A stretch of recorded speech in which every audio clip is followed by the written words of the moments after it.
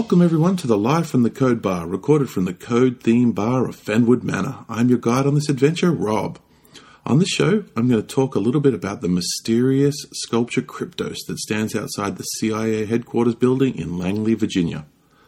The sculpture, done by artist Jim Sanborn, has 4 encrypted messages, which as of now only 3 have ever been decoded. There's one other problem with this sculpture. Because it's on CIA property, very few people, outside of the intelligence community that is, are able to view it. But first, I want to start with some usual housekeeping. I want to give a great big thank you to every one of you who have downloaded and listened so far. I started this podcast to talk to you all about a hobby I love, and I know that there are others out there who are listening to me and share this hobby is really amazing. I also want to give a big thank you and shout out to the usuals, Nick Spira, Robert Brewer, Stephen Jenner, Dustin and Deidre White, and my treasure hunting team, First Right, who created the art, the music, and edited the show, helped promote the show, and are awesome treasure hunters all around. There are so many other people I could mention, but that would be a whole different podcast, like I said before, all on its own. So for now, check out our Facebook and Twitter, Instagram pages for more shout-outs. Now, onto the story. The year is 1989. The Berlin Wall was just beginning to fall. And American artist Jim Sanborn had already started work on his Kryptos sculpture. Kryptos is often described as a cryptographic puzzle wrapped in a riddle that Sanborn created for the CIA's new headquarters building, and he has been driving amateur and professional cryptographers mad ever since its dedication on November 3rd, 1990. The main section of Kryptos has 4 messages. The first 3, as I mentioned, have already been solved, while the 4th message remains one of the most famous unsolved codes in the world today. The main part of the sculpture, and I will explain more about this in a moment, is located in the northwest corner of the new headquarters building courtyard, just outside of the agency's cafeteria. The sculpture comprises 4 large copper plates with other elements consisting of water, wood, plants, red and green granite, white quartz, and petrified wood. The most prominent feature is a large, vertical, S-shaped copper screen that resembles a scroll or a piece of paper emerging from a computer printout, half of which consists of the encrypted text. The characters in the encrypted text are all found within the 26 letters of the Latin alphabet. There is also several question marks, and they are all cut out of the copper plates. In addition to the main part of the sculpture, Sanborn also placed other pieces of art on the CIA grounds, such as several large granite slabs with sandwiched copper sheets outside the entrance to the new headquarters building. Several Morse code messages are found on these copper sheets, and one of the stone slabs has an engraving of a compass rose pointing to a lodestone. Other elements of Sanborn's installation include a landscape garden area, a fish pond with opposing wooden benches, a reflecting pool, and other pieces of stone, including a triangle-shaped black stone slab. Now, the name Kryptos comes from the ancient Greek word for hidden, and the theme of the sculpture is intelligence gathering. The cost of the sculpture in 1988 was $250,000, which, if you were to put that into 2016 dollars, is about $501,000. So let's start with the encrypted messages. The ciphertext on the left-hand side of the sculpture, as seen from the courtyard of the main sculpture, contains 869 characters in total, 865 letters and 4 question marks. However, in April 2006, Sanborn released information stating that a letter was omitted from this side of Kryptos for aesthetics reasons to keep the sculpture visually balanced, he said. Well, you'll see what that means. I think that was just more of an excuse. There are also 3 misspelled words in the plain text of the deciphered first 3 passages, which Sanborn has also said were intentional. But others obviously dispute this. And 3 letters, Y-A-R, near the beginning of the bottom half of the left side, are only characters on the sculpture in superscript. The right-hand side of the sculpture comprises of a key Vigenère encryption tableau consisting of 867 letters. One of the lines of the Vigenère tableau has an extra character, the letter L. Craig Bauer, Gregory Link, and Dante Mole in 2016 wrote in an article called James Sanborn's Kryptos and the Matrix Encryption Conjecture for the Cryptologia magazine suggests that this may be a reference to the Hill cipher as an encryption method for the 4th passage of the sculpture. However, Sanborn admitted the extra letter from the small Kryptos models that he sold, so it must not have been considered important. Sanborn worked with a retiring CIA employee named Ed Chiat, chairman of the CIA's Office for Communications, to come up with the cryptographic system used on the sculpture.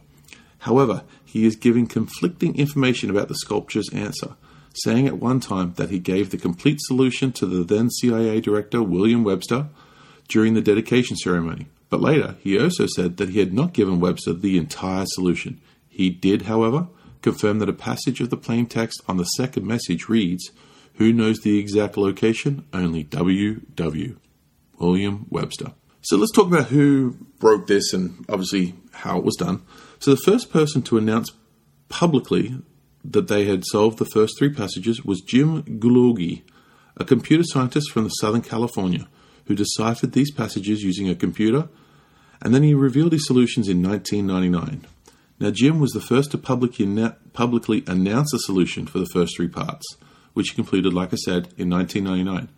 However, not long afterwards, the CIA, who could not be outdone in their own backyard, announced that one of its own analysts, David Stein, had also solved those first three puzzles, but he'd done so a year prior with nothing more than a pencil and paper and, some CIA brains. 2 years after Stein's solution was announced, the NSA, who had just had to compete with the other intelligence communities, claimed that it had a team that solved parts 1 through 3 all the way back in 1992, but kept it quiet. In 2013, in response to a Freedom of Information Act request by Ilonka Dunnan, the NSA released documents which showed that the NSA became involved in attempts to solve the Kryptos puzzle in 1992 following a challenge by Bill Studman, then Deputy Director for the CIA.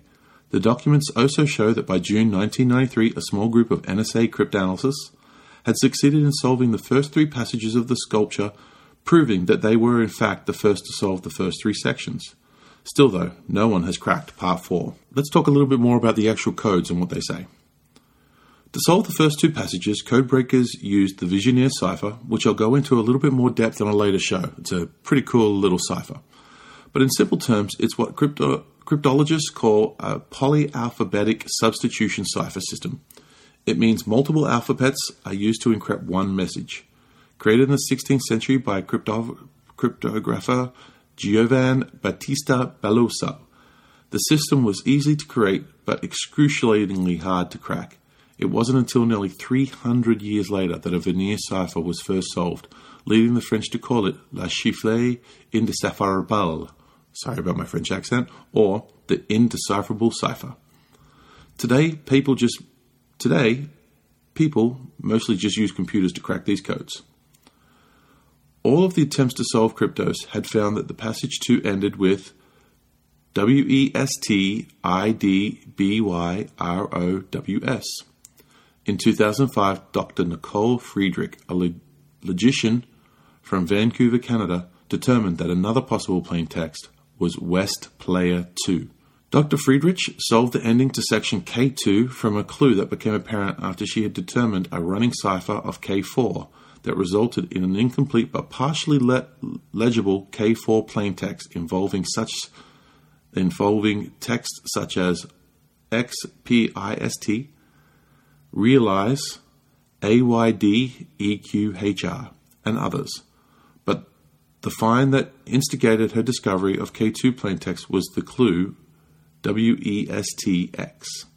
Now, on April 19, 2006, Sanborn contacted an online community dedicated to the Kryptos puzzle to inform them that was once again the accepted solution to Puzzle 2 was incorrect.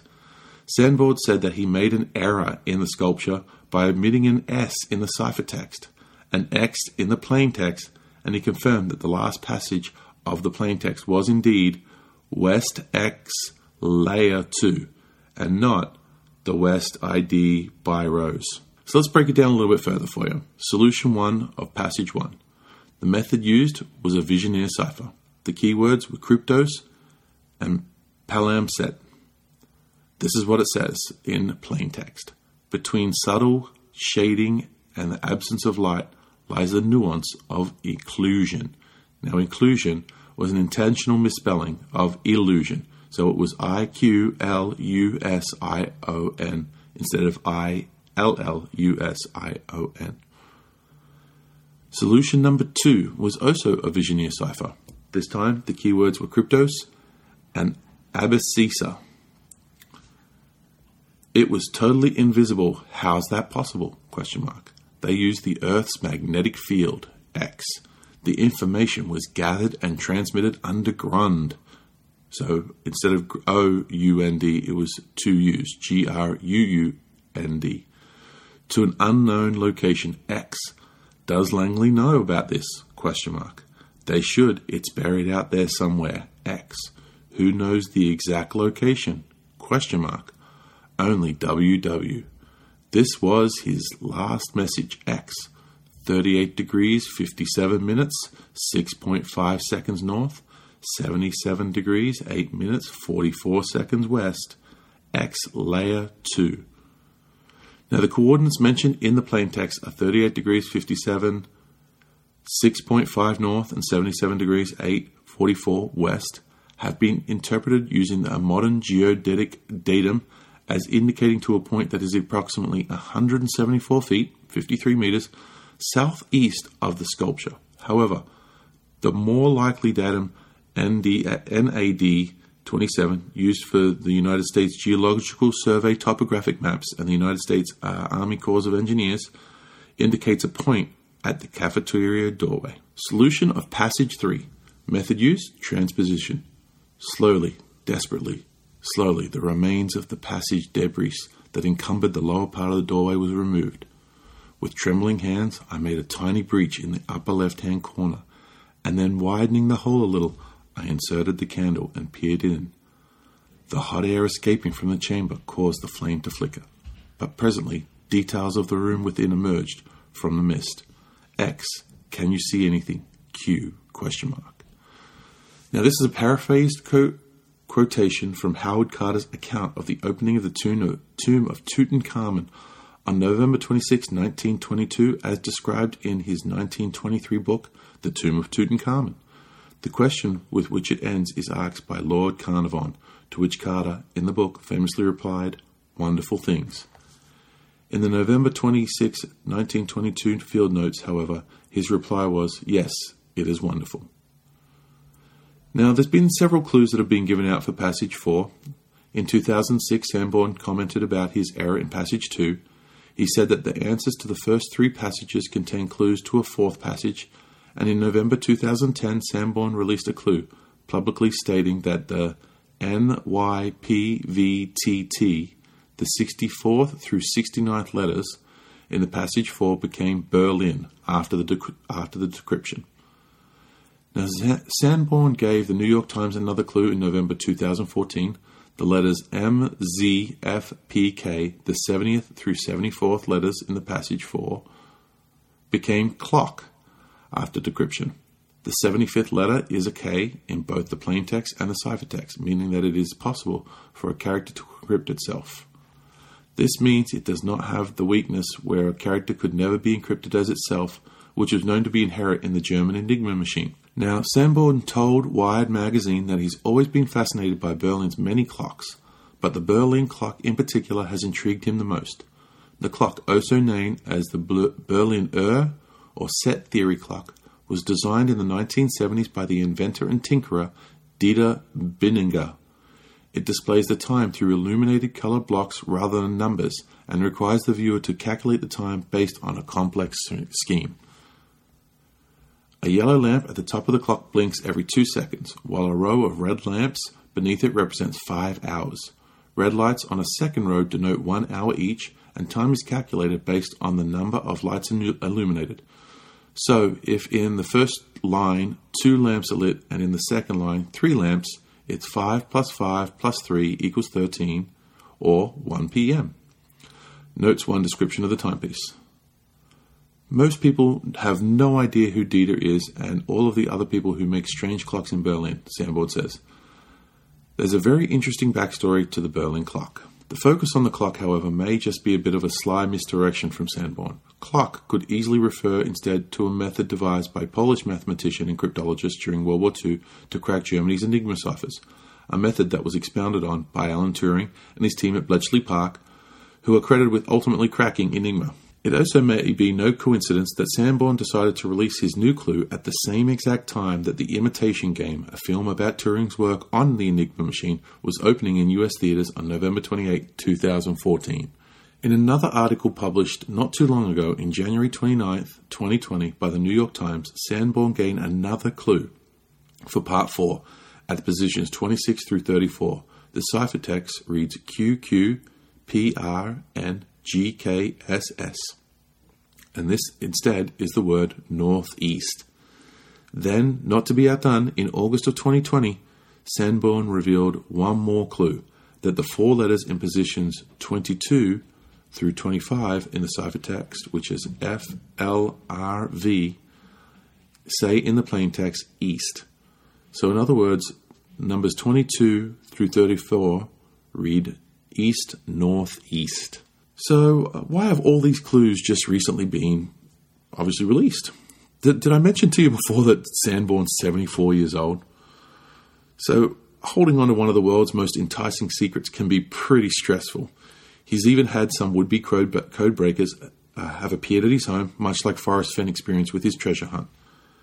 Many felt that they have solved the puzzle and wanted to check with Mr. Sanborn, sometimes forcefully, sometimes even in person. Alonka Doonan, a game developer and consultant who created an awesome website that I'll include in the show notes, said that some have even contacted her, sometimes even at her home, and are obsessed and appear to have tipped into the mental illness. I am always gentle to them and do my best to listen to them, she said. Mr. Sanborn has set up a system to allow people to check their proposed solutions without having to contact him directly. The most recent incarnation is an email-based process with a fee of $50 to submit a potential solution. He still receives regular inquiries, and so far none have been successful. The ongoing process is exhausting, he said, adding, it's not something I thought I would be doing 30 years on. So here's the real interesting thing. Sanborn has decided that if the code is not broken when he dies, the secret will not die with him. Instead, it will be put up for public auction. Yep, you could buy the solution. He has also stated that he might even do it within his lifetime before he dies, saying, I do realize that the value of cryptos is unknown, and that perhaps this concept will bear little fruit. The buyer could then reveal the secret to the world, or perpetuate the mystery and maintain the system for submissions. The money raised from selling the solution, Sanborn said, would go towards funding climate science. When asked why this particular cause, he said, seemed like a no-brainer to me. We live on an island. The National Oceanographic and Atmospheric Administration has found that the Chesapeake Bay, where Sanborn lives, has seen some of the worst sea level rises in the country at an average of 3.4 millimeters a year, which is about twice the global rate.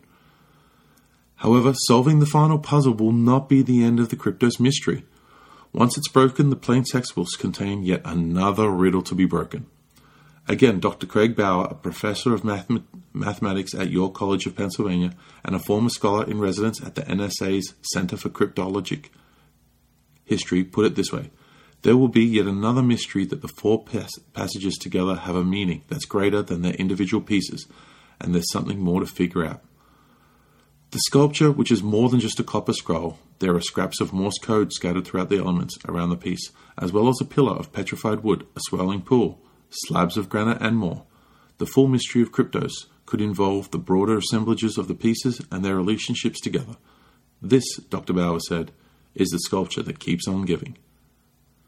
Now, Sanborn has other related sculptures as well. Not many people know this, actually. Cryptos was the first cryptographic sculpture made by Sanborn. After producing cryptos, he went on to make several other sculptures with codes and other types of writing, including one called Antipodes, which is at the Hirshhorn Museum in Washington, D.C., and Untitled Cryptos that was sold to a private collector, and Cyrillic Projector, which contains encrypted Russian Cyrillic text that have included an extract from a classified KGB document. The cipher on one side of Antipodes repeats the text from Cryptos. Much of the cipher on Antipodes' other side is a duplicated on the Cyrillic Projector. The Russian portion of the cipher found on Cyrillic Projector and Antipodes was solved in 2003 by Frank Core and Mike Bales, independently from each other, with translation from Russian plaintext provided by Alonka Doonan. XNXIUM was installed. This is another piece. XNXIUM was installed in 1997 at Little Rock's old U.S. Postal Service and Courthouse. Some additional sculptures by Sanborn include Native American text. Ripowam was installed at the University of Connecticut in Stamford in 1999, while Lux was installed in 2001 at an old U.S. Post Office building in Fort Myers, Florida. Indian Run is located next to the U.S. Federal Courthouse in Beltsville, Maryland, and contains a bronze cylinder perforated with the text of the Iroquois Book of the Great Law. This document includes the contribution of the indigenous peoples to the United States legal system. The text is written in Onondaga and was transcribed from the ancient oral tradition of 5 Iroquois nations. A was installed at the plaza in front of the new library at the University of Houston in Houston, Texas in 2004, and Radiance was installed at the Department of Energy, Coast and Environment in Louisiana State University, Baton Rouge in 2008. Now, there's been many mentions of Kryptos in popular culture. You might have even seen it. So just to name a few, the dust jacket of the US version of Dan Brown's 2003 novel, The Da Vinci Code, contains 2 references to Kryptos. One on the back cover, the coordinates printed light red on dark red vertically next to the blurbs, is a reference to the coordinates mentioned in the plaintext of passage 2, except the degrees digit is off by 1. When Brown and his publisher were asked about this, they both gave the same reply. The discrepancy is intentional. The coordinates were part of the first clue of the second Da Vinci Code, WebQuest, the first answer being Kryptos. The other reference is hidden in the Brown tear artwork, upside down words which say only WW knows, which is another reference to the second message on Kryptos.